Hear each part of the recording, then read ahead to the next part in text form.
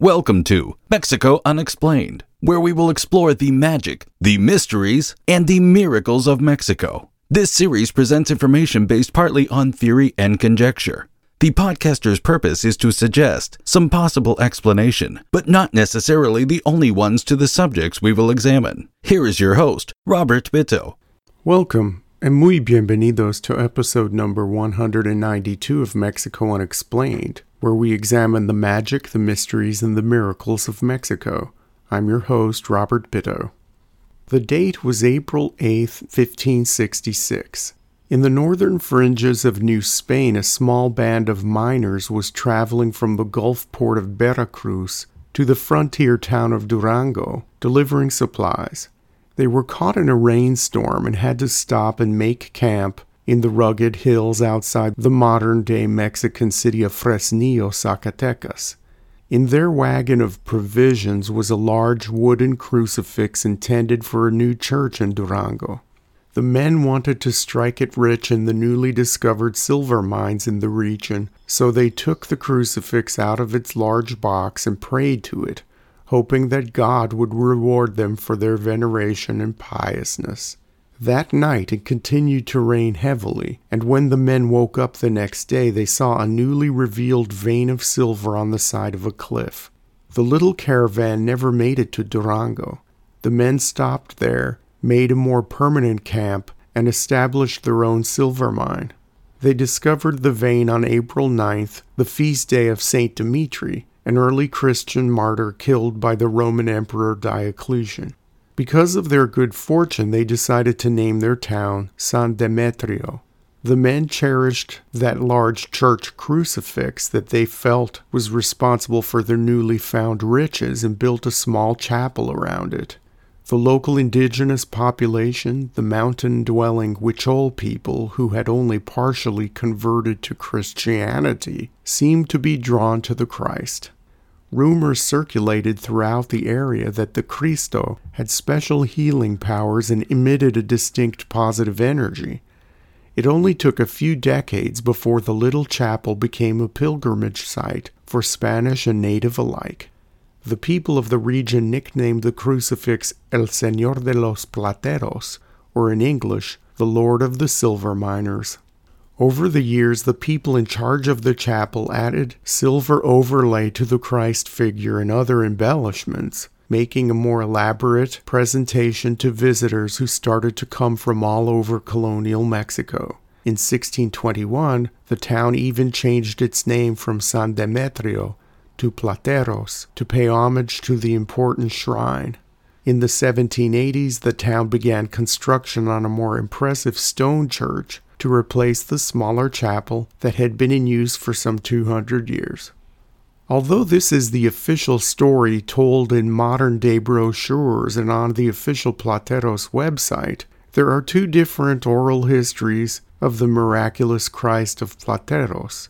In one version of the story, the Christ carving was being transported overland on the back of a mule, part of a supply transport for a wealthy hacienda. The large crucifix had been specially made in Spain for use in the hacienda's private chapel. The mule carrying the cross somehow made its way into a small house of a miner. No one could explain how the mule carrying the large crucifix was able to fit through the door to get into the house, because a group of men could not get the object back out through the door.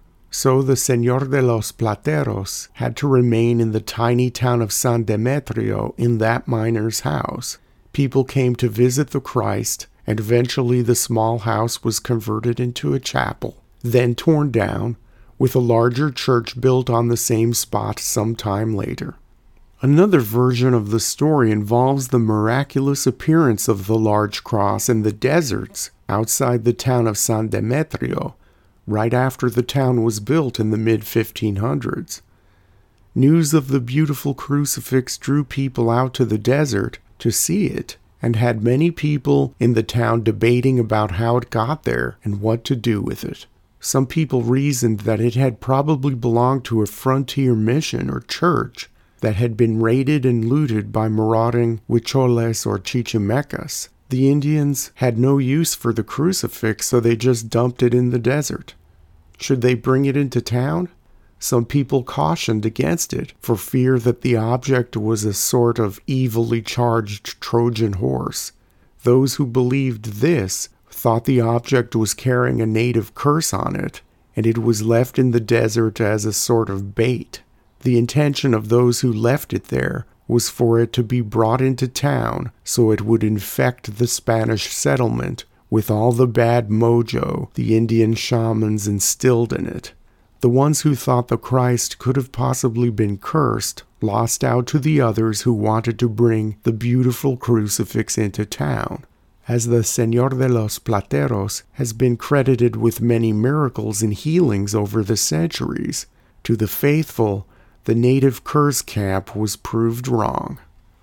After a few centuries of silver mining, the region became very prosperous, and as previously mentioned, the town of Plateros started constructing a new, much larger church in the 1780s.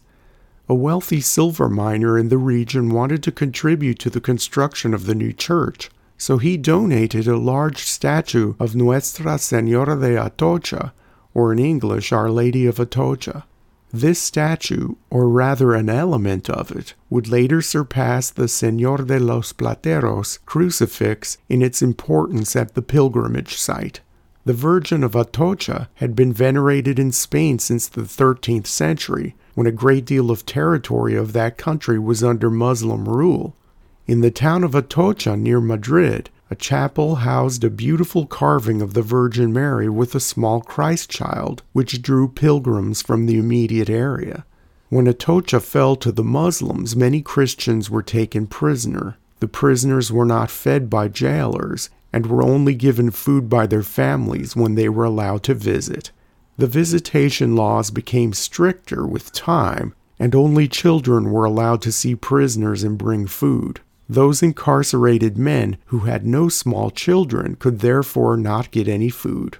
According to the story, the women of Atocha prayed to the statue of the Virgin Mary and asked her for help. It was said that in the middle of the night, the Christ child, or Santo Niño, attached to the statue would walk around and give food to the prisoners who needed it. The stories were verified when people started noticing that the shoes on the Santo Niño were scuffed, as if from excessive walking. The image of the Santo Niño de Atocha is easily recognizable, as he is currently very popular in many countries throughout Latin America. He is dressed as a pilgrim, wearing a blue robe and a brownish-red cloak. He has a feathered hat, and he carries two things, a basket of food and a staff, with a water gourd attached. In artistic renditions, he is usually pictured comfortably seated and wearing sandals. On his cape, there is a scallop shell, symbolizing a pilgrimage to the shrine of St. James. Smiling cherubs are suspended above the Santo Niño, and fancy flower vases are at his feet. His hair tends to be curly and at shoulder length, and his facial features are always soft and delicate, almost feminine. In the Mexican church at Plateros, the imported replica of Our Lady of Atocha donated by the wealthy miner had a detachable baby Jesus. Caretakers and priests at the new church would remove the Santo Niño and honor it with festivities and special masses on December 24th and 25th. By the beginning of the 1800s, devotion to the Santo Niño started to become the main draw to the church. The Santo Niño de Atocha was permanently detached from the Virgin Mary statue and moved from the side of the church to a glass box placed right underneath the main crucifix, the much older Lord of Plateros. The elevation of this statue occurred when something happened similar to the feeding of the prisoners in Muslim-occupied Spain centuries before. In the first decade of the 1800s, there was an explosion in one of the mines outside the town of Plateros. There were many miners who were trapped, and it was well over a week before they were rescued. During the time the miners were in peril, visitors to the church noticed that the Santo Niño statue was missing. Believers attested that it was the baby Jesus himself who was tending to the trapped miners and was seeing them through the crisis. When the Santo Niño statue appeared again in the church, it was dusty and dirty, as if it had been down in the mines, assisting with the rescue efforts. While this seemed to be a fantastic story, throughout north-central Mexico, the healing powers of the Santo Niño became legendary. He became the unofficial patron saint of miners, the sick, prisoners, and those facing immediate danger.